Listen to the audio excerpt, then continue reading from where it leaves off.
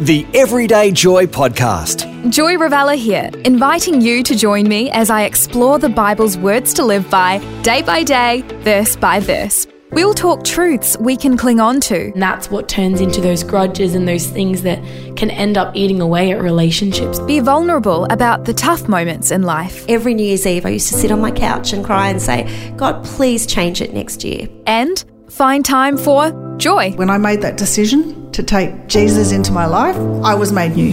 So come join our 10-minute daily conversation where there's always room for you. The Everyday Joy Podcast is a Positive Media production.